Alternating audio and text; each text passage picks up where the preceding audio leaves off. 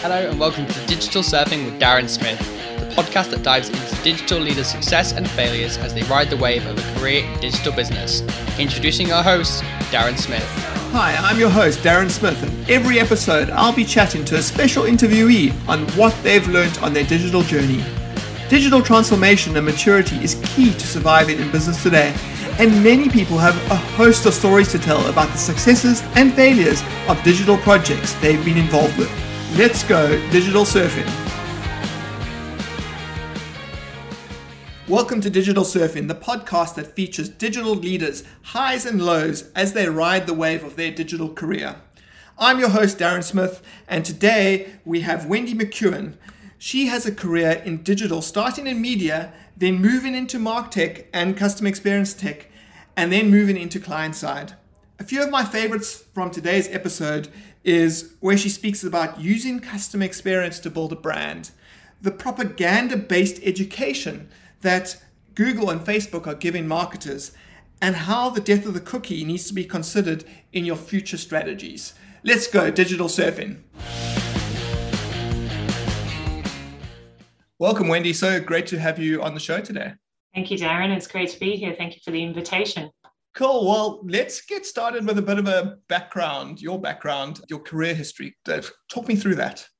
Sure. So I joined the digital media industry in 1999 in Sydney, Australia, onboarded as an ad traffic manager to what was then known as ZD Internet, and became ZDNet, ZDNet.com, and then CNET, CNET Network, CBS Interactive.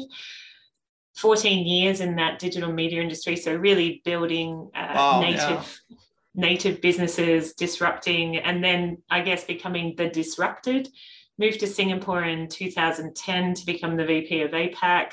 And that gave me a really good foundation in kind of managing and building that digital media business and scaling and growing and adapting to change. Then I became a consultant and an advisor and kind of dipped my toe in the water around different things like ad tech, social networks, influencer marketing, etc. And then recognizing the customer experience as a growth engine for modern business, I joined Oracle to deepen my knowledge of the software tools available to business to enable smarter customer and employee experiences.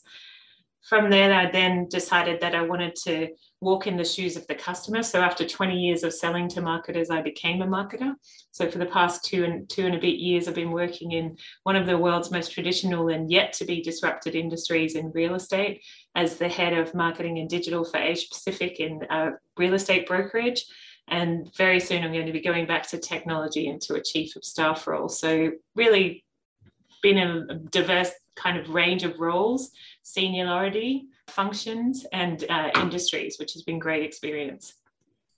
Now, my favorite people to work with, because owning a consultancy myself, are people that have worked in kind of selling to marketers and then becoming a marketer, because they understand those type of pressures, those like pressures of like being briefed on a Friday afternoon for something that needs to be delivered by Monday morning. So absolutely, I kind of appreciate kind of that background and where you moved to.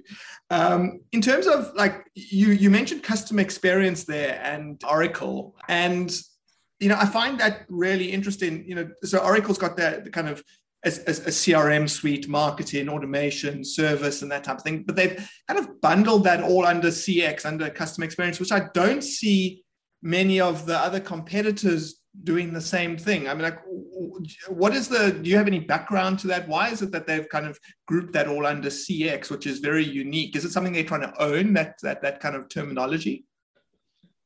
Well, I don't know that it is unique to Oracle. I always thought Salesforce used very similar terminology, for example, and they've done a similar thing, right, where they have the marketing stack that is mostly acquisitions, and then the sales stack with Salesforce CRM, and then the customer service suite that they've added. And I think CX actually was a term that came out of customer service, right? So customer service reinvented themselves as customer experience, but then it became end-to-end about all touch points with the customer and that front office kind of touch points end to end with the customer. And commerce is actually in there as well, depending in the B2C environment, at least. Commerce and content and digital asset management, CMS, etc., which is more the Adobe suite, right? So, that kind of end-to-end acquisition, connecting of tool sets in that through acquisition as well as natively building tools and wrapping all that up into this front office tool set for the enterprise is where I think that customer experience label comes from. I think Accenture is now calling it BX, right? So you have CX as customer experience and the kind of front office, EX is employee experience and that kind of HR stack. And then Accenture are now talking about BX, which is business transformation. So you have that smarter business transformation where you connect ERP, HR, CX together and have that end-to-end technology-enabled business transformation, which is really where my passion lies these days. You know, I want to ask you a branding question, right? So I get how like kind of, you know, it's quite smart how it's all being grouped around CX or BX, EX, and there's like kind of, I like the term, the front office that you used. But if we take Oracle in particular, right? So they've got Eloqua, BlueKai, Responsys. When I read those product names, even somebody that's been in the industry like myself for a long time, I don't know exactly what they do. And so there's always the branding debate. Do you call it Oracle CX Ads, Oracle CX Social, Oracle CX Analytics, or do you go with kind of unique brands in like Responsys and Eloqua and so on? What's your opinion on that kind of branding conundrum? Well, you know, I think everyone's been through that evolution, right? Because there was a lot of M&A that went on to build these stacks, right? You had the same thing with Salesforce and ExactTarget and Pardo, and the same thing with Marketo and Adobe, for example, right? And you know, now they're called Adobe Target or whatever the case may be. And there was a lot of other Adobe products in there that have also been rebranded. For someone who has been an Eloqua specialist and a marketing automation specialist, or, you know, between Eloqua and Marketo, they'll probably always bleed red or bleed purple, right? Regardless of who owns those products. At the end of it, I think Eloqua was actually, I can't remember now, blue or another color before it became an Oracle product. BlueKai, you know, what is a DMP these days, right? Like it's all about CDPs now. It's not really about a DMP anymore. So as you evolve the stack to be more end-to-end, then you do want to involve it more to be that end-to-end. And obviously, when you have a product like HubSpot that's built natively on one platform and isn't built around acquisitions, but actually is one platform end-to-end underneath, they sell against that, you know, combination of kind of acquired stacks with different names that nobody necessarily understands. But nobody knows really what HubSpot is any more than what Salesforce is, any more than what Eloqua is, unless they've used those products or that they come from a tech kind of MarTech CX background, right? So until you start playing with these tools, do you really, you know, the difference between marketing automation and cross-channel orchestration, you know, I don't know how long I spent trying to explain the difference between Responsys and Eloqua and the use cases for each of the above, and then why they're both different to email marketing, right? And just your plain old kind of email marketing tools in Marcy's of the world, right? And MailChimp, like, why are they all different? They do email, right? But they're wildly different in their actual application. So how can a marketer make these decisions, right? Like, it's so complex and it's getting more and more so. I'm so glad when I got into the space, and I read a note about yourself as well, like that MarTech infographic that Scott Brinker comes up with every year. You know, I think when I started, there were 200 or 300 applications on there. It's now like 8,000. Yeah, it's crazy. Did you see last year he built an event one? And at the beginning of last year, there was 200. And by the end of the year, there was 1,000 just for events. Right? Wow. For digital, like webinar events and stuff, right? Like in 1 year. So the complexity is overwhelming, which is why it's really important to have good partners to help you wade through it. Yeah, absolutely. So what came to mind now, and kind of slightly off topic, but the was Oracle the guys behind the Infinity Loop, the customer experience Infinity Loop? They were, yeah. So Darren Mason, I think, was one of the kind of lead thought leaders around that. And I think it still exists, yeah. But yeah, that end-to-end kind of cycle between acquisition through to retention and upsell and that Infinity Loop was the basis of the CX story, I guess. Yeah, I really love that. I mean, like HubSpot's got their flywheel, which is kind of I love the flywheel. I actually use the flywheel more in my current job than I use the infinity loop these days. Oh, that's crazy. I was about to say the opposite thing. I prefer the infinity loop to the flywheel, but wow, okay, yeah, it's really interesting models. I love them. I think the flywheels are really good. In B2B, I think the flywheel works really well because you're really trying to blend sales and marketing, right? You're trying to coach marketers to think like sellers and sellers to think like marketers. So the flywheel works really well because it takes away the funnel conversation and the kind of MQL to SQL handover. Whereas I think the infinity loop works really well in a B2C environment. So, they both have their places for sure. Yeah, for sure. Okay, so the one part of your overview that you left out, and probably because it's insignificant, really, but I'm gonna check its significance with you. So you told me that you were concierge for a while, and what I have picked up is people with that kind of background in service and kind of customer delight and creating memorable experiences absolutely excel in marketing and branding, because that's the same thing, creating emotive experiences. Do you feel that kind of grounding, as short as it may have been as a concierge, has helped with your foundation in marketing? Well, I had 2 or 3 jobs actually, and I skipped that part of my career because I didn't want to reveal how old I am. So I just start from 1999 when I was in digital, but yeah, there were a few years before that. So I moved to Japan after university and did a working holiday for 18 months. And that's when I was a concierge working in a hotel. So firstly, I was a concierge. Secondly, I was in Japan, which is, a very service-driven society.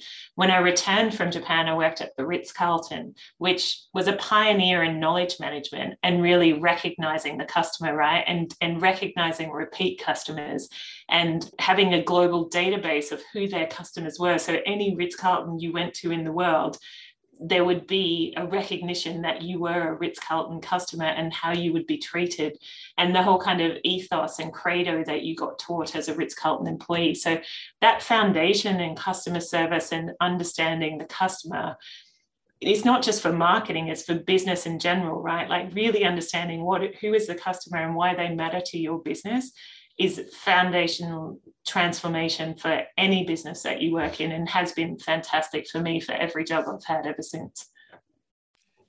It's so true. I mean, like if you delight a customer, I mean, like I suppose let me take a step back. I believe the most powerful type of marketing that will never die, or the tactic that will never die, is word of mouth marketing. So maybe there's the latest cool TikTok thing or whatever that everybody jumps onto, and it's cool for a while. But the thing that will last the test of time is word of mouth marketing. And if you can delight your customers, they're going to tell their colleagues, their friends, and so on. It is so powerful. That's why you love the infinity loop, right? Exactly. Yeah. But, I'm a huge believer in building your brand through your people. Our people are our brand, and building our brand through our people. And if your people understand the customer and can deliver that kind of delight, then that will be how you continue to retain those customers, win more business from those customers, and then have them tell other customers about you. So I totally agree with you. It's fantastic. But you can only delight if you can be useful. You know what I mean? Yes. And to be useful, you need to understand your customer, and you need to be more focused on the problem you're solving as opposed to what you're trying to sell. Yes, I agree. So talking about useful, right? So, and jump in a few decades then. So for me, one of the most useful pieces of technology is calendaring, scheduling type tools like Calendly. You mentioned exactly the same for yourself. You mentioned kind of one of the cool companies out there at the moment, UiPath, which is also all about kind of automation and so on. Like I can't imagine a world without having a calendar meeting link that somebody can just book. I mean, like it took so much effort to find a time before that. And it's so simple, such a simple, mundane task that has now been automated. Now, if you look at like companies like UiPath, companies like Calendly, like, is this the future of work? That's a big topic, and we could do a podcast just on that topic. I think the future of work has so many layers to it. When where I work right now, we think about the future of work through the context of space and the role that the office plays, and how your physical space manifests to impact your work environment and your ability to do work and collaborate and innovate. Obviously, when you work in technology, you talk about the same thing, how AI and robotic process automation, for example, free you from the mundane to collaborate and innovate and be effective. And things like Calendly are obviously very AI driven, and they help free you from those kind of that back and forth, and they give you time back to focus on other things. So this kind of conversation has so many layers to it, and the blend, that hybrid blend between the physical and the digital, coaching people to remember what was good about physically being together and working together versus what's good about remotely working together, what's good about what technologies you can adopt to help your business operate more effectively, and then what the impact of that could be on your business. And, it all starts with digitalization and digitization, right? And this kind of connecting silos, connecting customer touch points, going back to that CX conversation we were having. If you don't connect information in your business, at first digitize that information, and then enable your business to see that information across those. It might just be in marketing, right? If you have above the line and below the line, and you have data sets and information about interactions with the customer that you're not putting together, you're not delighting the customer, because you're not using all that digital body language to anticipate and engage with the customer in using the information they've told you to be more useful, or to give them the offers that matter to them, right? And there's so much opportunity to leverage technology to be more effective in how you engage with your customers or prospects. And so many companies are still at that nascent stage of being able to digitize their information, connect those touch points, and engage more effectively. But obviously, digitally native, very advanced companies are forcing customer expectations that they expect every company to be able to do that. The reality is, with big legacy tech stacks and legacy mindsets, many companies have yet to take those steps. You're right. They're kind of taking that tech stack and then the mindset. I think like the mindset is almost more difficult to change. And I think people are worried about careers. Using that example that you used earlier about HubSpot being built kind of as a single platform, I so often come across IT managers that resist the rollout of a platform that's already integrated because they fear that, well, how am I going to justify what But this comes back to, I think, what I used to say often in my old job was, it's not the CMO we need to educate, it's the CEO. Because if you're not setting higher expectations of your team to deliver better, like you need to change the KPIs, you need to change the org structure. Compensation drives behavior. You need to manipulate your people and your teams into opportunity and potential and push them to take advantage of these things to deliver better outcomes for your business. But many CEOs don't understand that, right? So then you have that fear. Then you have that kind of reservation because they don't feel like there's a future there for them. They can't see it. So there's a huge amount of levers that need to work together. Yeah, I can hear from the way you're speaking, you are a disruptor at heart. And trying to change. I love the term that you used when we're preparing for this interview, corporate overlords. And like how do you, like, skipping forward a little bit, you were at CNET and there were a whole bunch of kind of firsts that you launched there, and you spoke about kind of being the person that's prepared to experiment and push those boundaries, and then using that data that you've captured to change the minds of those CEOs and those corporate overlords. Tell me a bit about that kind of what you were going through with those firsts at CNET and how you did that. Yeah, so I think it was being the poster children for experimentation.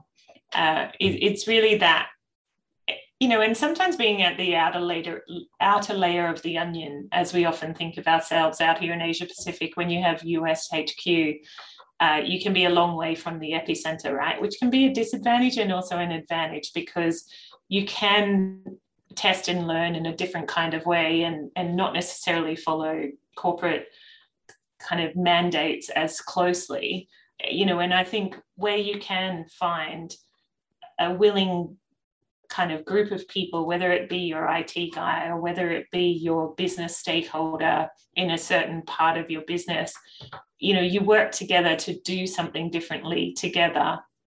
And it doesn't necessarily need to take a lot of budget, or you find a client to do it with. In my case, back in the CNET days, it was really our big clients. IBM was always experimenting. They always, our clients back then were big IT marketers, and they always wanted to do something new, and digital was so new, right? And back when we were the disruptor as opposed to being disrupted by, later Facebook and Google, etc.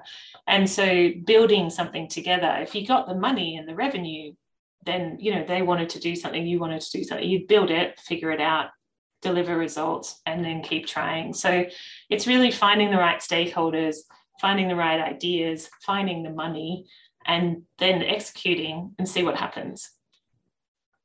Yeah, very, very interesting. And this, this particular kind of project you were working on was around kind of ad units, innovation in that type of space.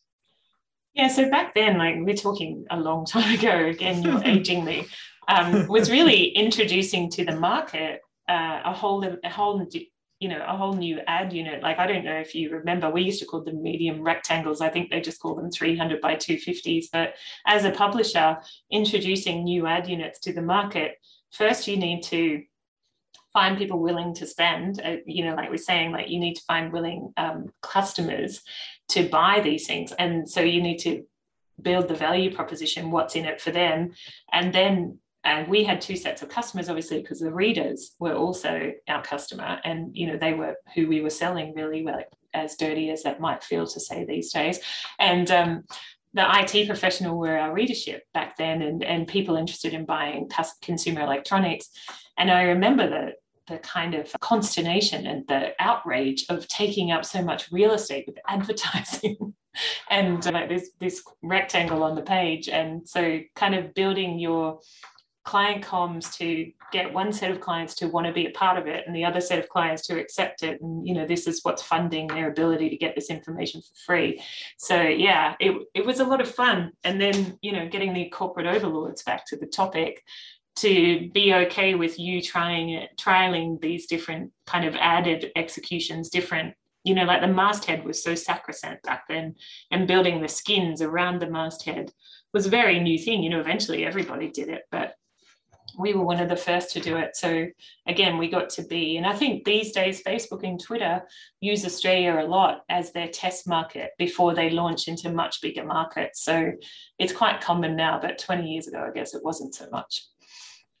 Yeah, I suppose just to frame the conversation and step a few places back again. It all comes down to, as you say, clients that are prepared to do things first, but you really need to ask yourself, why is the client prepared to do things first? And that's because things become old so quickly. You don't stand out. Which goes back to, focus on brand, focus on customer experience, get the word of mouth. Obviously try new things all the time. But I suppose the other worry that marketers have when it comes to return on investment is, I've got these tried and tested tactics that will get me my KPIs and my bonus and so on. Do I invest 100% of my budget into that, or do I go and try these new things? Do you have a guide on what percentage marketers should try new things versus the tried and tested? Well, this goes back to whether or not the KPIs are the right KPIs and my challenge to the CEO as opposed to the marketer, because I think it's very easy to deliver the status quo. It's not easy to deliver, to think about what will your business be tomorrow versus what it was yesterday, and how you optimize into continuing to be relevant to the customer. I think that kind of tension between test and learn and experimentation and continuing to fly the plane the way you've always flown it it's different in different sectors, and it depends on the disruption around you and the competition around you, right, and where the competition's coming from. So I don't think there is one perfect ratio. I think it depends where your market is at, where your customer is at, and what the evolution is that's happening in your industry and your sector. But you do think that they should invest in innovation, not just tried and tested, if it was you? Absolutely. I think this comes back to understanding your customer and knowing where are you going to get growth from, right? Mm. And where are you going to get opportunity from, and not being, if your KPI is PR and running the same events you've been running forever, that may be, great to get your bonus, but is it really helping your business deliver growth? Not necessarily, right? And so you have to be connected to the stakeholders that matter in your business and really be that expert on your customer and figure out what's the best way to still be relevant in 12 months, 24 months, 5 years versus what do I get paid to show up for? So on relevancy, the other thing that you did at CNET was kind of moving from that kind of regional focus to kind of a more global website, which in terms of relevancy, brands go across borders. You can't compete against each other. Like, what were the learnings from that? I mean, that must have been a huge project. What were the learnings you took out of that? What did that project entail? That was, I guess, my first big business transformation project, where really going from being independent country operations and operating as silos and doing the same thing over and over again to re-platforming to be a global business on one tech stack, one CMS, one kind of audience base and customer base, which seems pretty standard these days, but pre-2008, post-2008, how you operated a web business was very different. And, the competition came in. So that kind of going from being the disruptor to being the disrupted, and, the competition and the way that marketers started to expect, like they got taught to expect a whole different level of audience and reporting because of the way the Facebook, Google, kind of Apple delivery of advertising and delivery of audience at scale, and programmatic as well, delivering audience at scale. So a traditional publishing model based around context and content just couldn't compete, right? It was very difficult to compete. And as the platforms proliferated and you had to be able to, web wasn't just about browsers anymore, right? It was about smart televisions. It was about mobiles. It wasn't just about one mobile. It was about Android and Apple, and then the proliferation of Androids. Then it was about gaming consoles. And so where you needed to be able to be present as a brand and as a company, where people wanted to consume content, how your audience wanted to engage with you, what you needed to know about your audience, that whole, which continues to be an issue today, right? Brands have so much opportunity to think like publishers in today's operating environment. When you think about the death of the cookie and this kind of first party data requirement, to be relevant to your customer, you need to know who they are. To know who they are, that you need to have a value proposition where they share that information with you, which a lot of the time could be content driven or utility driven. And what do most brands have? It could be content in that, in that context of providing information about the market, etc. So being able to have that heritage that I had around really shifting from a local market operating model to a global operating model, to re-platforming from operating everything independently to operating as part of a much bigger business, and that mindset change, the talent change, to executing that, like first, strategizing what needed to happen and getting everyone on the same page around what needed to happen and why, and then actually executing it. It was multiple years in the making to do it. But the reality was the revenue we were earning and the revenue we were going to earn was going to change because our business model was changing. And this, you see this over and over again in industries, right? How you made money yesterday and how you will make money tomorrow is going to change. And therefore, your cost base needs to change, your product and go-to-market needs to change. And many people struggle with adjusting. And COVID's been the best opportunity to be able to make that adjustment undercover. Do you know what I mean? Without having to explain it to the street. So it's been really interesting to watch who took advantage of that and who has not. Mm. So you mentioned Facebook, Google, Apple, and so on there, and the change. Now, one of the things that these leaders do really well is education. They almost like kind of dominate that, like kind of they teach you how to do stuff, but in their way. It's to me, it feels like propaganda, right? Because great description. Yeah, Google's going to teach you how to buy ads that make them the most money, and they're going to teach you how to buy ads. Full stop. Marketing is about much more than ads, right? Marketing is not advertising. Advertising is part of an overall marketing strategy. And I think, the reason I'm so passionate about this topic is as I traveled around emerging Asia in like 2015, 2016, 2017, and I sat in the boardroom with all of these companies thinking about how to reach their customer in a digital environment, they were all educated by Facebook and Google to buy, and Apple to an extent, but mostly Facebook and Google, and then subsequently the super apps, which also are motivated by helping them build their relationship with their customer, right? And these walled gardens who own the customer relationship, going back to the point of first party and really being able to delight your customer requires you to know your customer. To know your customer, you need to have a first party relationship with them. So buying access to your customer through Google or Facebook or Grab, for that matter, doesn't make sense, right? As a marketer, your job is to build the opportunity to have a direct relationship with your customer somewhere along the journey. And so I used to always be pitching in Oracle that we should build a MarTech Academy, because it's marketing tech and customer experience technology that helps you get to know your customer and connect the touch points, so that you don't, if you're just buying advertising all the time, you're paying to reach the people you already know.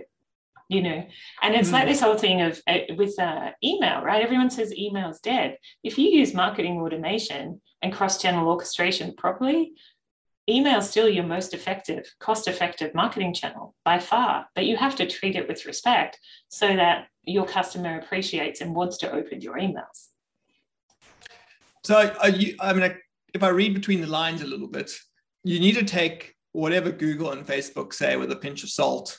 If you are going into a market and you've got a go-to-market strategy, if you can develop an academy that actually educates, and you could do it in the same way as Google and Facebook and have a bit of propaganda in there, but that's probably one of the most effective go-to-market strategies then for many of these companies. Would you agree with that? Well, I think the freemium model of onboarding to your product and helping people use your product and coaching people how to use your product with all of that education is an amazing way to build a first-party relationship with your customer. The enterprise tech model of making you go through rounds and rounds and rounds of demos with people who don't necessarily understand your product and your customer and what you're trying to do, in order to then commit 6 figures to adopt technology that you don't have the talent to operate with partners who also don't necessarily understand the front office. It's just an ineffective way to onboard and retain customers, right? So I think this digitally native, where we're seeing the SaaS market move to this freemium kind of onboarding, but you still need that education layer. And what Google and Facebook have really been good at is educating people to use their tools. And Amazon, right? Like we all use Amazon. So everyone's very comfortable that they can get the outcome they need from those products. But if you're just continuing to go through that cycle, you never get to what can be really effective for your business. So I know we're running out of time, but the one question I really want to ask here now is, everybody wants to kind of connect with the business decision makers, the CROs, the CSOs, the CEOs. They, if you're trying to sell something like software, consulting, whatever, like you need to speak to them, and maybe there's influences along the way. So, like, do you have an opinion on, like, those type of people aren't going to go on to a site and sign up for a free trial? It's beyond them. They're not going to go and do a 1-hour webinar to learn a particular topic. Like, how do you get to them with that same that kind of thinking of freemium and academy? That's a great question, and you're right. They're not going to go and test and learn themselves. So making that possible for their people and their talent, so you're not asking them for a big spend commitment up front. And it is overwhelming how many people would be targeting the CEO and the CHRO and the CIO and the CMO and the CSO right now.